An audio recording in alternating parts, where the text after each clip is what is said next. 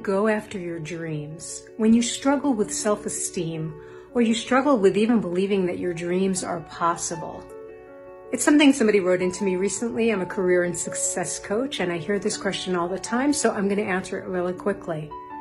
Going for your dreams will give you self-esteem. Don't wait for self-esteem to go after your dreams. Going for your dreams, daring what you're here to do, giving your gifts, doing what you love.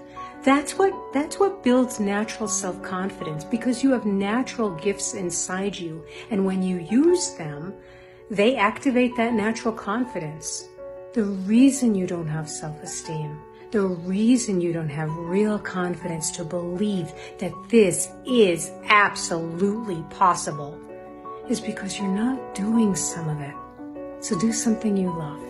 Do something you really love. Use your gifts today. You're going to grow.